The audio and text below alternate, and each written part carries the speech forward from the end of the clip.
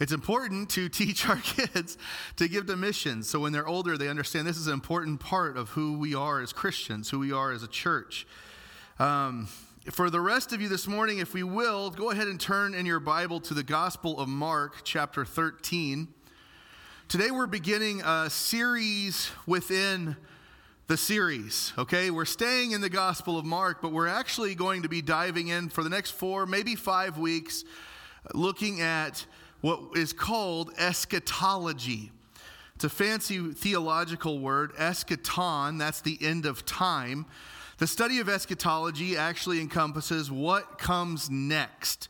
It can be anything from what happens after you die to the last days or the end of days, as some people refer to them.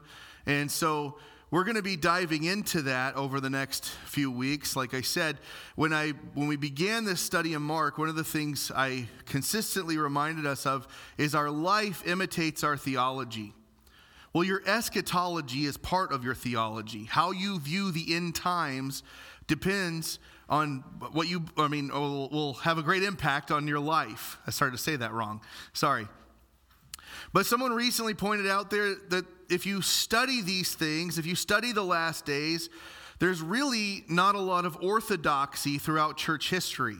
We've had various views. In fact, if you look at just the millennial reign of Christ, we all agree there is a millennial reign of Christ of some sort. We all agree there is a time where Christ is going to gather his church together and take them into eternity, that there will be a resurrection of the dead. There's no qualm about that, but when it comes to how that plays out at the end of time, there's always been debate about these things. Now, concerning the millennial reign of Christ, we do acknowledge that at some point there will be a 1,000-year reign where Christ sets up his kingdom, where he is Lord of all, and all of these things take place. But even that, there's been some debate throughout history. There's a group of theologians and Christians, they're called preterists. They believe that Jesus came back in some form. Usually they'll say it was in a spiritual form in the year AD 70 when Jerusalem and the temple, the second temple, and we're going to talk about that this morning in the message, when it was destroyed. They're called preterists. They believe the kingdom is somehow going on today. There are those who believe the millennial reign of Christ is currently taking place, that there's not an actual or literal 1,000-year reign. And just like how we have atheists who believe there is no God, these are called amillennialists or amillennialists. They don't believe in a literal 1,000-year reign. They believe Christ is reigning now. And at some point in the future, he's going to say, okay, enough is enough. I'm going to come establish my church and my kingdom, and basically from that point we have the new heavens, the new earth, the great white throne of judgment. Again, those things we all agree will happen because Scripture is very clear in Revelation 19 and 20 that those things must happen at the end of time. Christ will judge the living and the dead. Every knee shall bow, every tongue will confess at that time Jesus Christ is Lord. We understand that. There's also those who believe that they're in this thing called post-millennialism, that Christ will return after his millennial reign is up. Now, there are two different types of post-millennialists and within that group, and there are those within the church. You might say, well, what's the difference between that and amillennialism? Well, it's how they understand the nature of that kingdom of Christ. You see, the amillennialists will say we are not reigning right now, but Christ will come back and then we will. The post-millennialist, and I'm not trying to oversimplify things, but I'm trying to make sure they're understandable and something we can cover in the intro of a sermon. There are two groups. One of them would be the ones who believe we will, as Christians, eventually take over the world and reign in government. Those are like your Doug Wilsons, your Christian nationalists who believe we should conquer this country, take it over in one aspect or another, and rule the world. And when Christ is ready, he will come back and reign. In the postmillennialist camp, there's also a group that's called the Dominion Theology, or Seven Mountain Mandate. And this is another group. They believe that there are 7 mountains. When you look at Revelation, I believe it's 14 or 16, it talks about 7 mountains.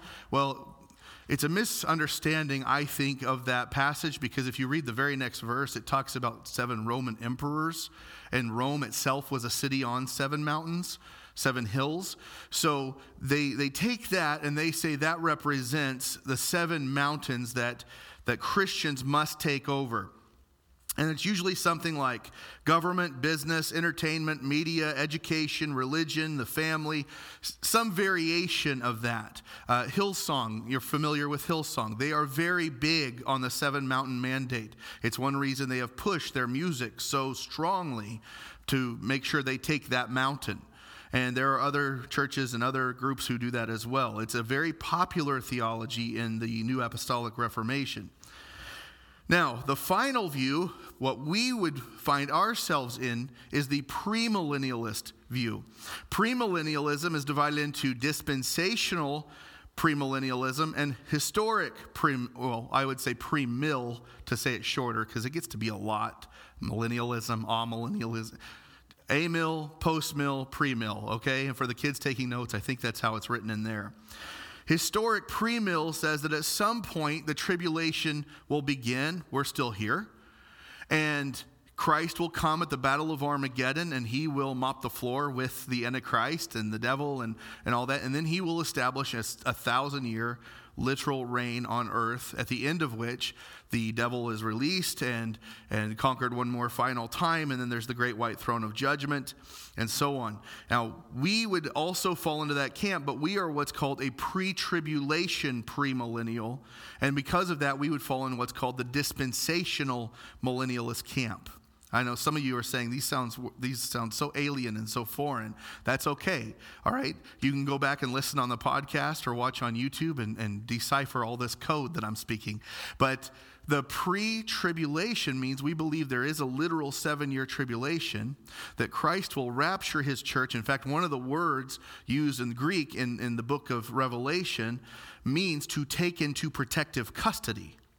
That he will take us into protective custody, in a sense, and rescue us out of these 7 years, that we will not face that. That doesn't mean it's a get-out-of-jail-free card or anything like that. Please do not go home and rack up $20,000 in credit card debt and say, well, Pastor said we're going to be raptured. Okay, that's not what I'm saying at all. Please don't do that.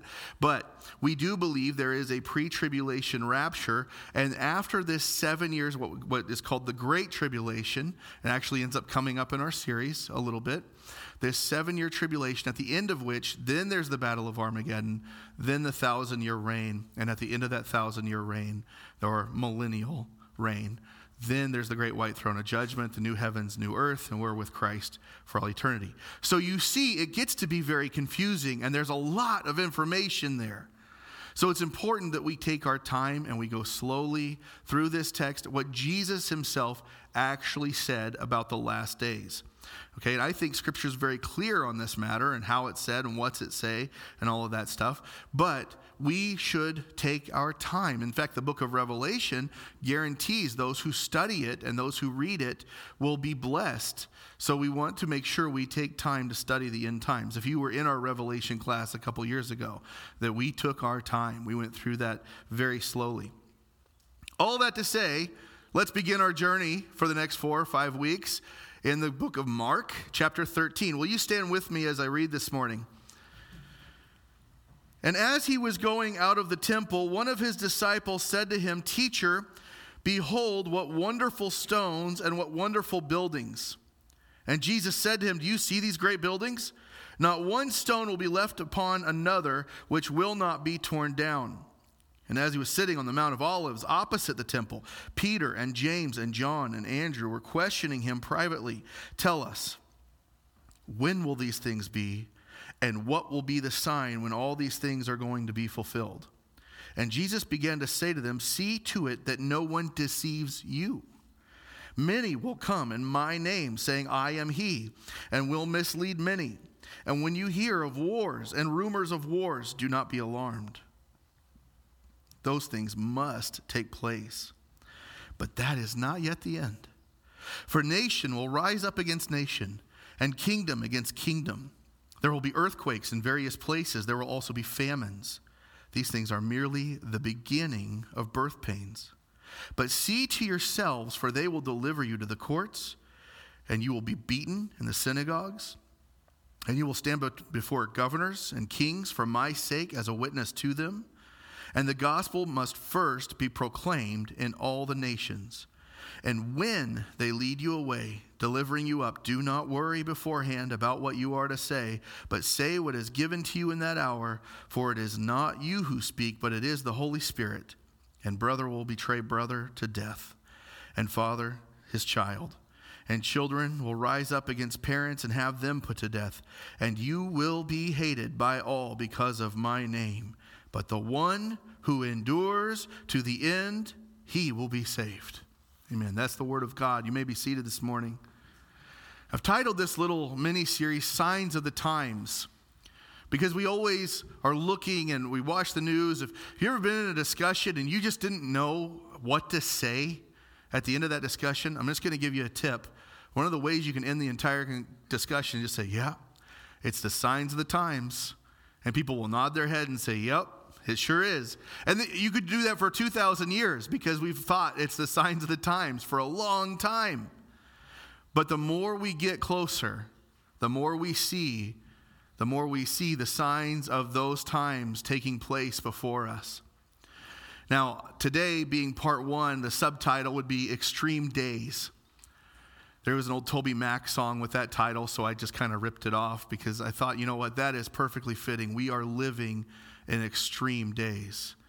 It's hard to look at the news. It's hard to read a newspaper. It's hard to have conversations without politics, without wars being part of our conversation. Even talk about famine, actually, which is in our text, becomes a part of our conversation. There's people who were telling us now we need to eat crickets, right? Well, I don't want to do that unless I absolutely have to. And in a famine, you might absolutely have to. So there's the conversation starter for you after church. If you're at Pizza Ranch and one of you looks at somebody and says, you remember when Pastor was talking about eating crickets? Please don't do that, okay? Especially if they're eating salad, because that just crunches like a cricket. So don't do that.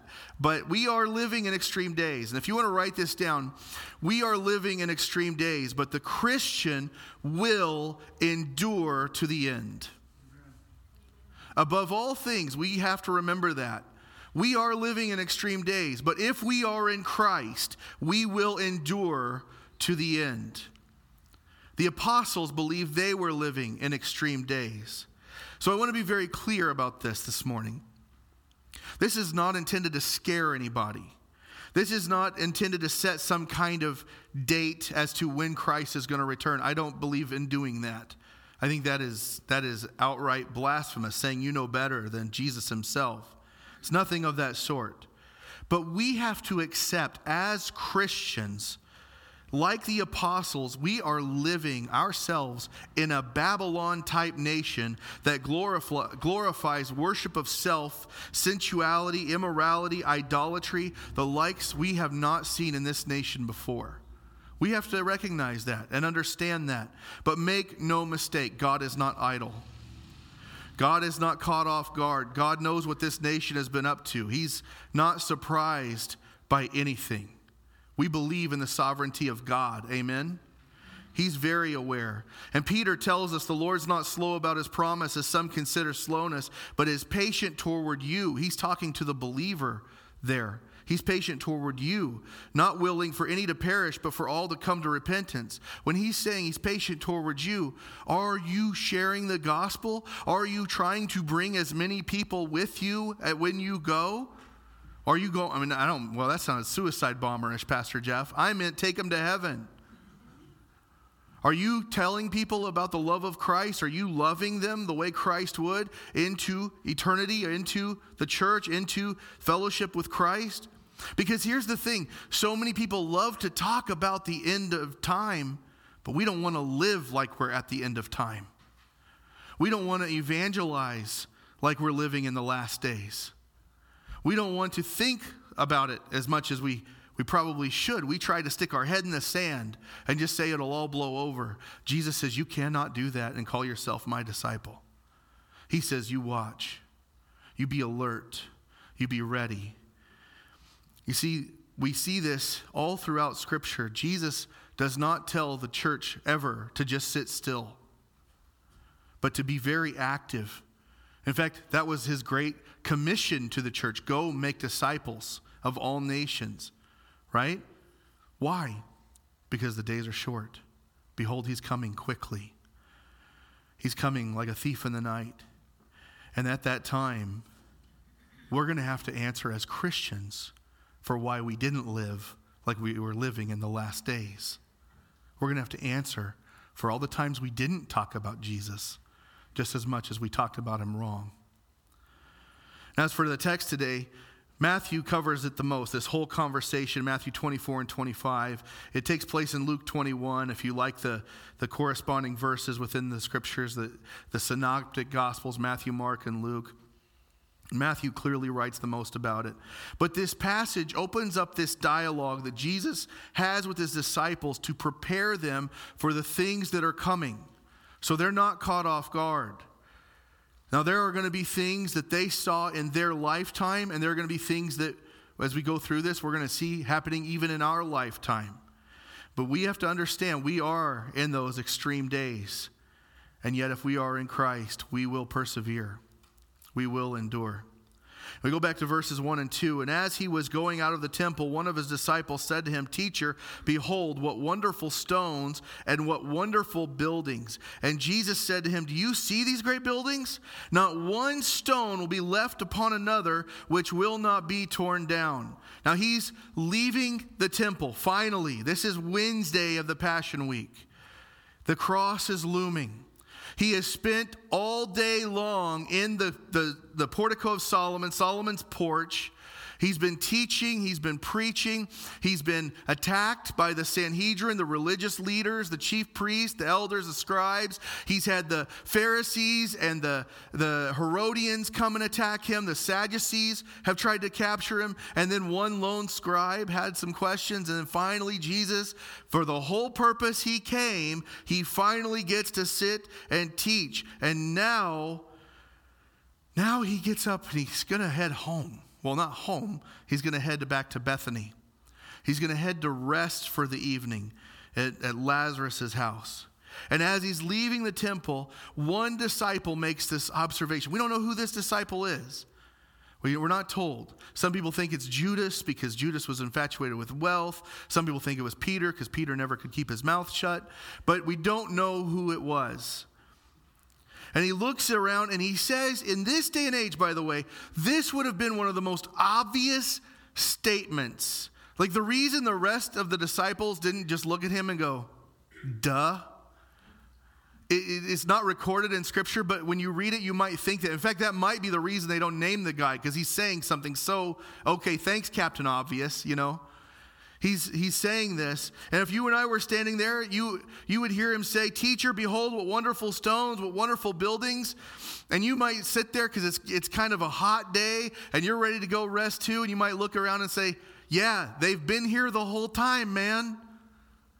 What are you just now pointing it out? Why is this your focus? Well, I think this disciple is doing this because, he's trying to say, Jesus, you've been really hard teaching about what goes on inside the temple. You've been hard on the people in the temple, and rightly so. But the temple itself is beautiful. The temple itself is a nice thing, right?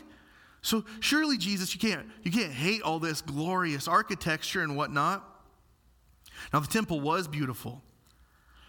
In fact, if you know your Bible, you know the temple itself, the original temple, sometimes called Solomon's temple, was built around 957 BC. It's actually not Solomon's temple.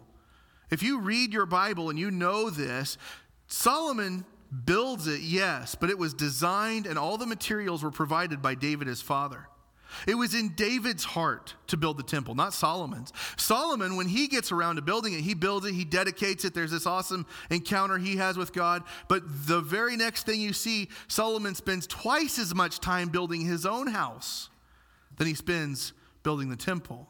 So you see his priorities and where they really were. Solomon was really about his own riches. And that temple gets destroyed around 587, 586 BC by the Babylonians. When they invade, they tear it down. And like I said, we call it Solomon's temple, but it wasn't his. And then the exile takes place. For 70 years at least, the people of Israel were taken into captivity. And towards the end of that, God begins to release the people back to the promised land. And it falls to this man Ezra. And Ezra was a student of the law, student of the word of God. It falls to him to rebuild the temple. And as they pour the foundation for what's going to become the second temple, many of the priests, the Levites, the heads of fathers' households, the older men who saw the first house of the Lord, the first house of Yahweh, they're weeping with a loud voice because they see the foundation and they acknowledge how poor Israel has become. They knew the glory of Solomon's temple, and now how spiritually deprived, as also wealth and everything else had been deprived of the nation. It was a temple that Ezra built, but it was a poor copy of what had once stood there. But over time, they're going to continue to make repairs. They're going to refurbish. They're going to put new siding on the old house, right? And over time, they're going to continue to build and add to this. And then in the year 20 BC, this guy named Herod the Great is going to come along, and he's going to really pour a lot of Roman money into this thing. He wants it to look nice. And so it becomes known as Herod's temple. He invests so much into it. He actually tries to make it twice the size of the temple of Solomon's day. The stones are recut. Gold is laid inside the walls. And it's one of the most beautiful buildings, most beautiful structures in all of history. The historian Josephus, the Jewish historian, he said, to look upon the temple of Yahweh was to look upon a snow-capped mountain in all its glory. That's how beautiful this temple was. So when Jesus looks at this man and he says to him, this is all going to fall apart. This is all no stone's going to be left upon another. He's using Old Testament language there to say total destruction will befall this temple. And Jesus says this happens. For the reader of Mark, the curtain is pulled back and we see the divinity of Christ on display. He's prophesying what's going to happen to the temple. And it happens in 70 AD. In 70 AD, a man named Titus, a Roman general, son of Emperor Vespasian, he burns the temple so hot. The rocks crack, they break. What they did was they burned it to ash, and then they came along and they sifted the gold and the jewels and all the things that were left and took those out, and it became Rome's property. The only thing left standing had nothing to do with the temple. It was actually a wall under the Temple Mount, and it still stands today. It's a support wall. It's called the Rabbi's Tunnel, and it makes up part of what's now known as the Wailing Wall in Jerusalem. You can still see that. And all three of the Gospels, Matthew, Mark, and Luke, the Synoptic Gospels, they agree on this story that Jesus says this. Now, if you know the glory of the temple and you've seen the beauty of the temple and you're one of Jesus' 12 and you're standing there and you've heard him say this, well, there's a reason they're quiet between verses 2 and verse 3. They don't say anything until Jesus gets situated. The man they followed, the man they've trusted, heard teach and preach, has just now told them, this city's going to burn. This temple's not going to stand forever. And so they go silent until they get over to the Mount of Olives, to Bethany where they're headed. Now, we read this in verses 3 and 4. It says, and as he was sitting on the Mount of Olives opposite the temple, Peter and James and John and Andrew were questioning him privately. Tell us, when will these things be, and what will be the sign when all these things are going to be fulfilled? Notice the disciples here who are listed. Matthew and Luke are just going to let us know it's the 12, that he's just talking to his disciples. Mark is very specific, and he's specific for a reason. It's Peter, James, John. Those three happen to be with Jesus all the time. But who's the fourth guy mentioned? Andrew. Why does Mark do this? He's circling back to the very beginning of his letter, the very beginning of his gospel, and he's saying, these four have been with Jesus the longest. If anyone deserves a straight answer, it's these four men. All four of them who got out of the boat that day and decided to walk behind him now are coming to Jesus and they're saying, when is this going to happen? What's taking place? They are speaking for the 12, but they want to know what's going to happen. And Jesus' actions this week have no doubt given them hope that the kingdom's going to be established soon. This isn't, by the way, this is not information for just anybody. This is a message for the disciple of Jesus. What he's going to tell them is not meant for the unbelieving ear. To try and tell an unbeliever of the truth of Christ's return, what often ends with them saying, well, you're just trying to scare me into believing. Or they'll ignore it entirely. They don't want to hear it. This is a conversation for the disciple of Christ. And the disciple of Christ would recognize where Jesus is now sitting is on the Mount of Olives. And the disciple of Christ, if you recall from a few weeks back, would understand Zechariah prophesied, this is where it begins. Zechariah 14:4 says, and in that day his feet will stand on the Mount of Olives, which is in front of Jerusalem. Where is Jesus at in this scene? He's on the Mount of Olives and he's looking right at the temple he said is going to be destroyed. And then if you're a disciple and you're hearing this and you're putting it together, you hear the clock, tick tock, tick tock. What's happening? Is it about to erupt? It says, on the Mount of Olives will be split in its middle from east to west by a very large valley, so that half the mountain will move toward the north and the other half toward the south. And they're probably sitting there thinking, let's get ready. It's going to happen. It's coming. All right, Jesus, when? I imagine John's anxious. Andrew's just looking for the army of angels to come marching down the slope and stand beside them. James is probably just looking around. Can I make a club out of this branch? Is there a sword anywhere I can get?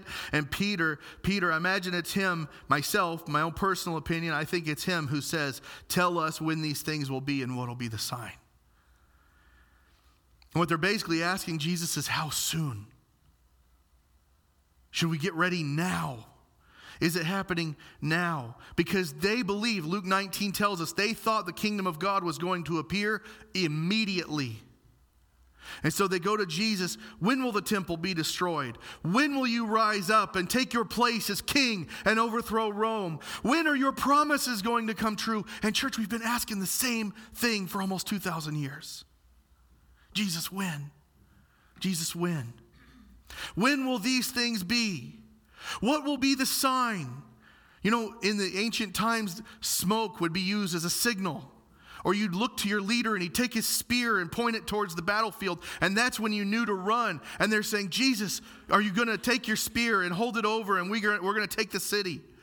Jesus, is there smoke to be looking for? That's what they're saying here. What can we expect to see, to know the time is right?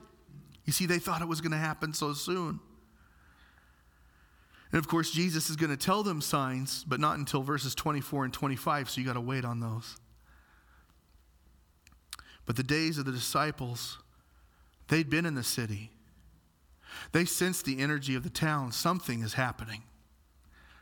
They're not happy with Jesus. And Jesus, if you've paid attention the last few weeks, he's not happy with them either. Something is about to happen. Worlds are about to collide. And the disciples are saying, Jesus, when? What do we have to look for? And I love Jesus' answer. And Jesus began to say to them, see to it that no one deceives you.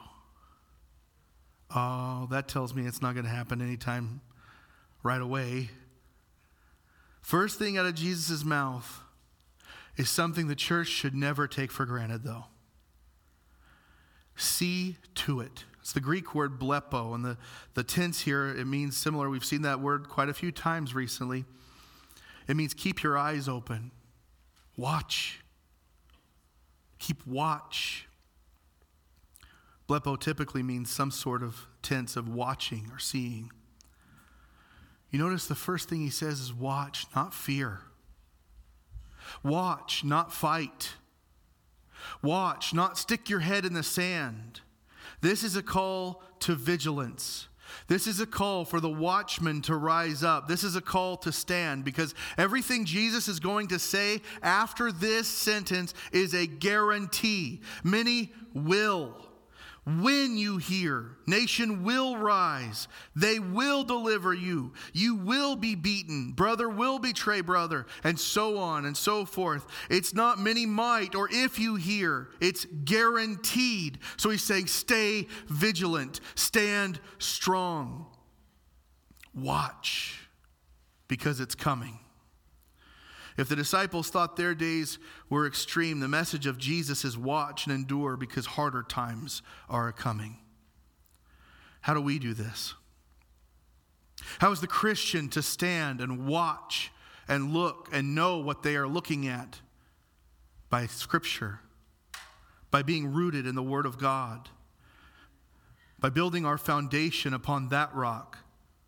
Because many will come along and try to steal the sheep from the Good Shepherd. He says, many will come in my name saying, I am he, and will mislead many. It's the Greek word poly, or poloi.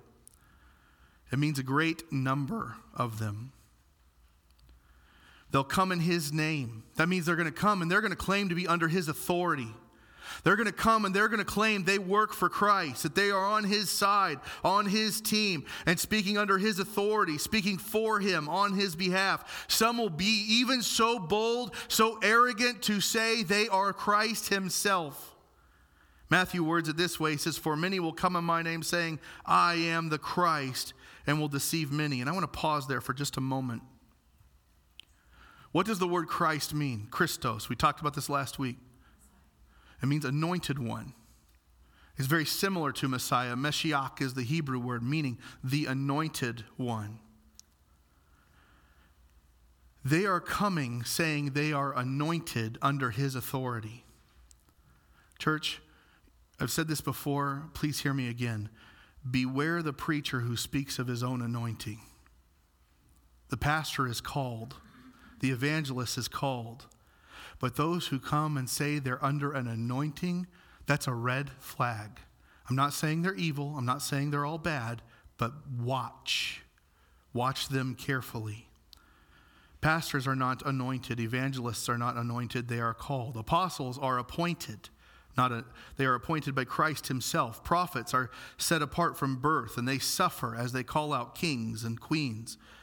There are a lot of men and women today who claim to be under an anointing these days, and they would not suffer for Christ for a single hour, much less bear the burden of an actual prophet or an apostle. These men who claim to be anointed, Jesus says, watch them. Watch out for them.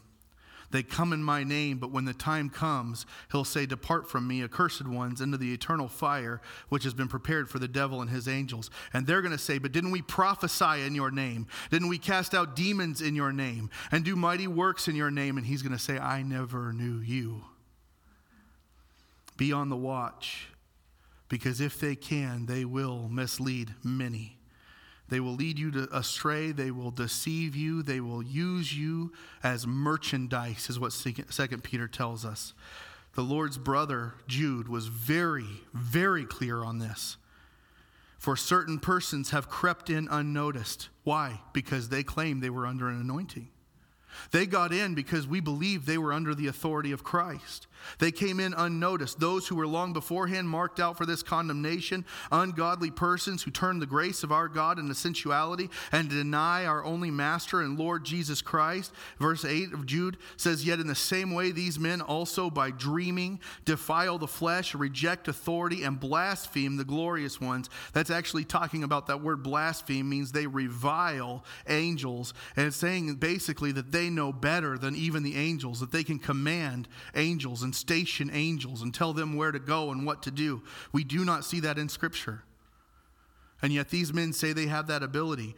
These are the men who are hidden reefs in your love feast when they feast with you without fear, caring for themselves. They are clouds without water, carried along by winds, autumn trees without fruit, doubly dead, uprooted. Does it not shock you that some of these big name speakers don't have churches in their local community that they lead themselves? Because people could watch them there.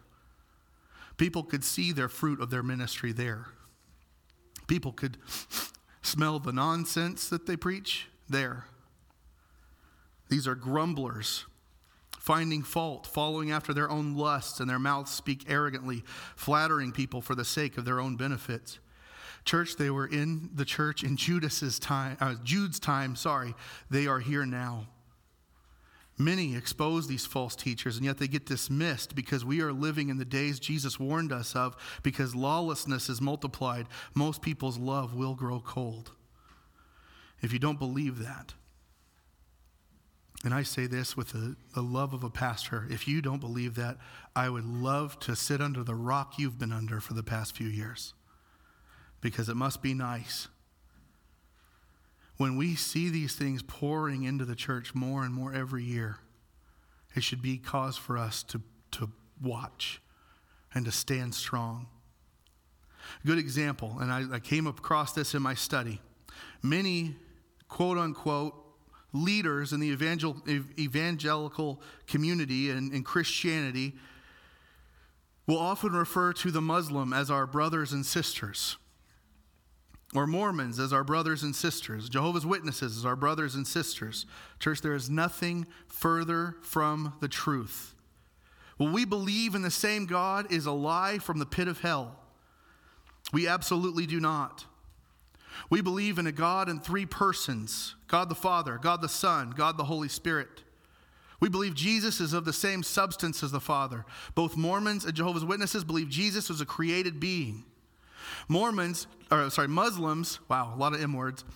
Muslims, to their belief, they don't believe Jesus was the Son of God, because to say God, Allah, has a son is a blasphemous accusation. They don't believe Jesus died on the cross. They do believe he ascended to heaven like the prophet Elijah, but hang on to that thought for a moment. Mormonism and Islam, by the way, have very similar beginnings, given their writings by a so-called angel, their prophet being a man who supposedly couldn't read or write.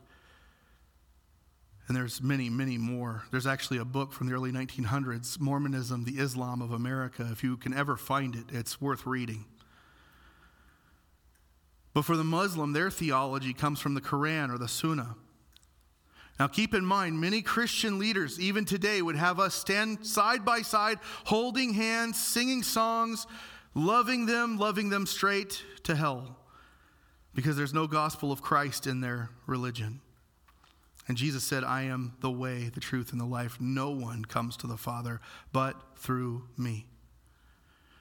The Muslims believe in the coming of a character called the Mahdi. And if you study the Mahdi, study him carefully, you will notice he is exactly, page by page, paragraph by paragraph, a carbon copy of what the biblical authors call the Antichrist. He is someone who's going to have an army. He will literally rise up out of nowhere. When we talk about Revelation chapter 6, the Muslim will often quote that to talk about the coming of the Mahdi. That he will wipe the map of Jews if he possibly can. And he'll rise up and be a leader that unites the whole world. He'll rise out of global turmoil and take control and establish a new world order and kill any who oppose him. Does that not sound familiar? The biblical Antichrist is Islam's savior. They are not our brothers and sisters. They believe Jesus will return, but not our Jesus, their version of him, a radical Muslim Jesus. And when he arrives, he's going to be holding in his hands the wings of the angels who escorted him back down to earth, feathers and all. And he's going to pray to the Mahdi. Imagine that. And this Jesus is the false prophet of Revelation. He aids and helps the Antichrist, the beast, carry out his executions as he tramples the world. And yet as Christians, there are those who would say they speak on our behalf, our leaders, and they shake hands with them. These people do not worship the same God. Church, we are to watch if we are to endure. Verses 7 and 8, when you hear of wars and rumors of wars, do not be alarmed. Those things must take place, but that is not yet the end. For nation will rise against nation and kingdom against kingdom. There will be earthquakes in various places. There will also be famines. These things are merely the beginning of birth pains. Church, this isn't just prophecy. This is human history. There have been numerous wars. Everyone likes to say, well, nobody has caused more wars than religion. To which I often will reply, have you heard of oil? Or sugar? There was a time that was a very big commodity. More blood has been spilled over those two things than religion could ever hope to add. And in fact, if you talk about ideologies causing war, well, Darwinian atheism that says only the strong survive, that's killed more people than any war based on religion, more than the Crusades, Spanish Inquisition, Manifest Destiny, whatever you want to call it. Darwinism has killed more people than that, even almost 100 times. If you add up only, and I mean only, the murders caused by Stalin, Pol Pot, Mao Zedong, and Fidel Castro, you have almost 100 times the deaths caused in the name of religion through the Crusades and the Spanish Inquisition and other things. And even then, as a Christian, we would say that's the abuse of Christianity. That's not true Christianity. And yet Jesus says this is just the beginning. It's just the start of the birth pains. Paul refers to that. He says, well, they're saying peace and safety. Destruction will come upon them suddenly like labor pains upon a woman with child, and they will not escape. These things lead to the rapture of the church, and they will escalate even further in the great tribulation until the Lord's second coming. The days are extreme and will be extreme, and yet the Christian must endure. Verses 9 and 10, but see to yourselves, for they will deliver you to the courts, and you will be beaten in the synagogues, and you will stand before the governors and kings for my sake as a witness to them. And the gospel must first be proclaimed to all the nations. Church, this is where we get uncomfortable. I don't like hearing this, right? Come to Jesus, and this is what you're promised. Come to Jesus, and it's not going to be easy. They'll deliver you to the courts. They will. They will have you beaten in the synagogues. They will have you stand before governors and kings for his sake. We don't want that. We want our best life now. We want to cash our heavenly treasures in now so we can spend time with him here. We want to feel good. I don't even like that our air conditioner is broken today. We want to be comfortable. We don't want to be uncomfortable for Jesus. I don't. You remember back in the 90s, the Baptists wanted to boycott Disney because they had a whole day set aside for homosexuals. So the SBC, they pushed this out, and people in the Assemblies of God were saying, we should join them, we should. And man, that didn't work because nobody did it. And now if you take your kids to Disneyland, there's a fairy godmother named Nick who has a beard as nice as mine, and he'll help your son or daughter pick out their princess dress.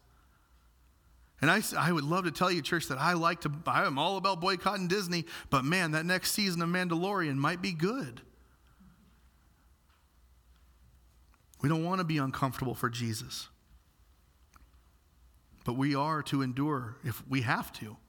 We have to learn to do that now while things are easy, while things are comfortable.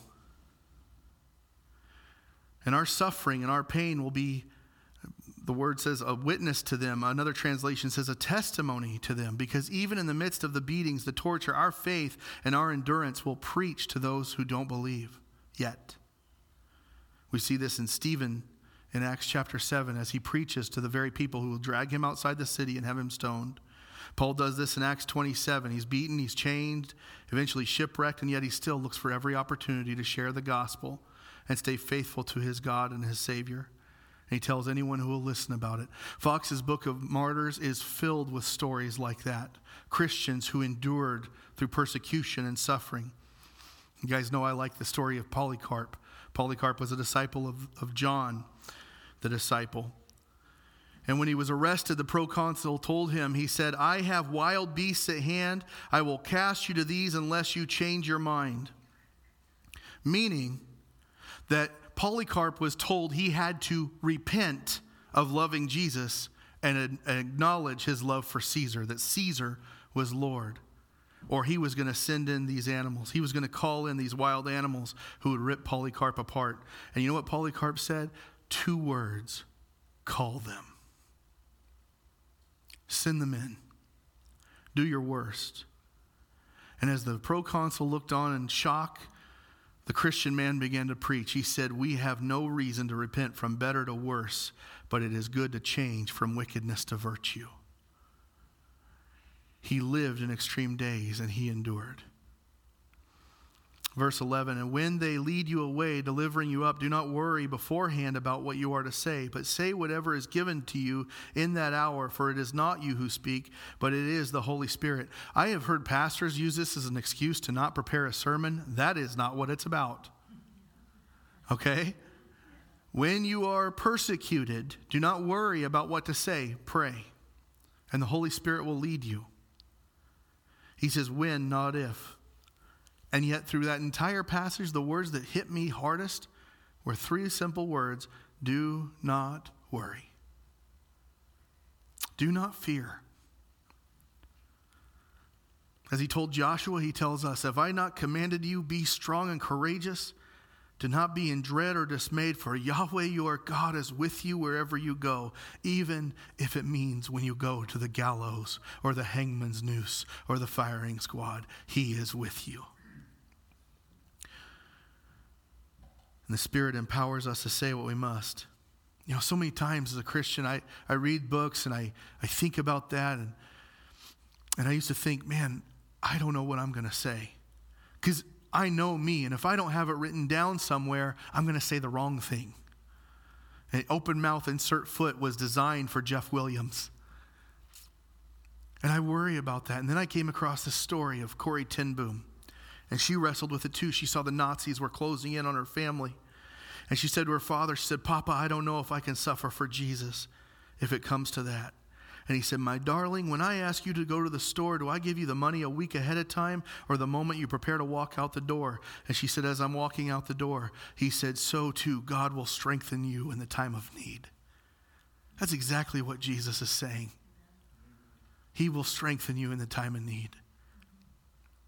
And brother will betray brother to death, and father his child, and children will rise up against parents and have them put to death.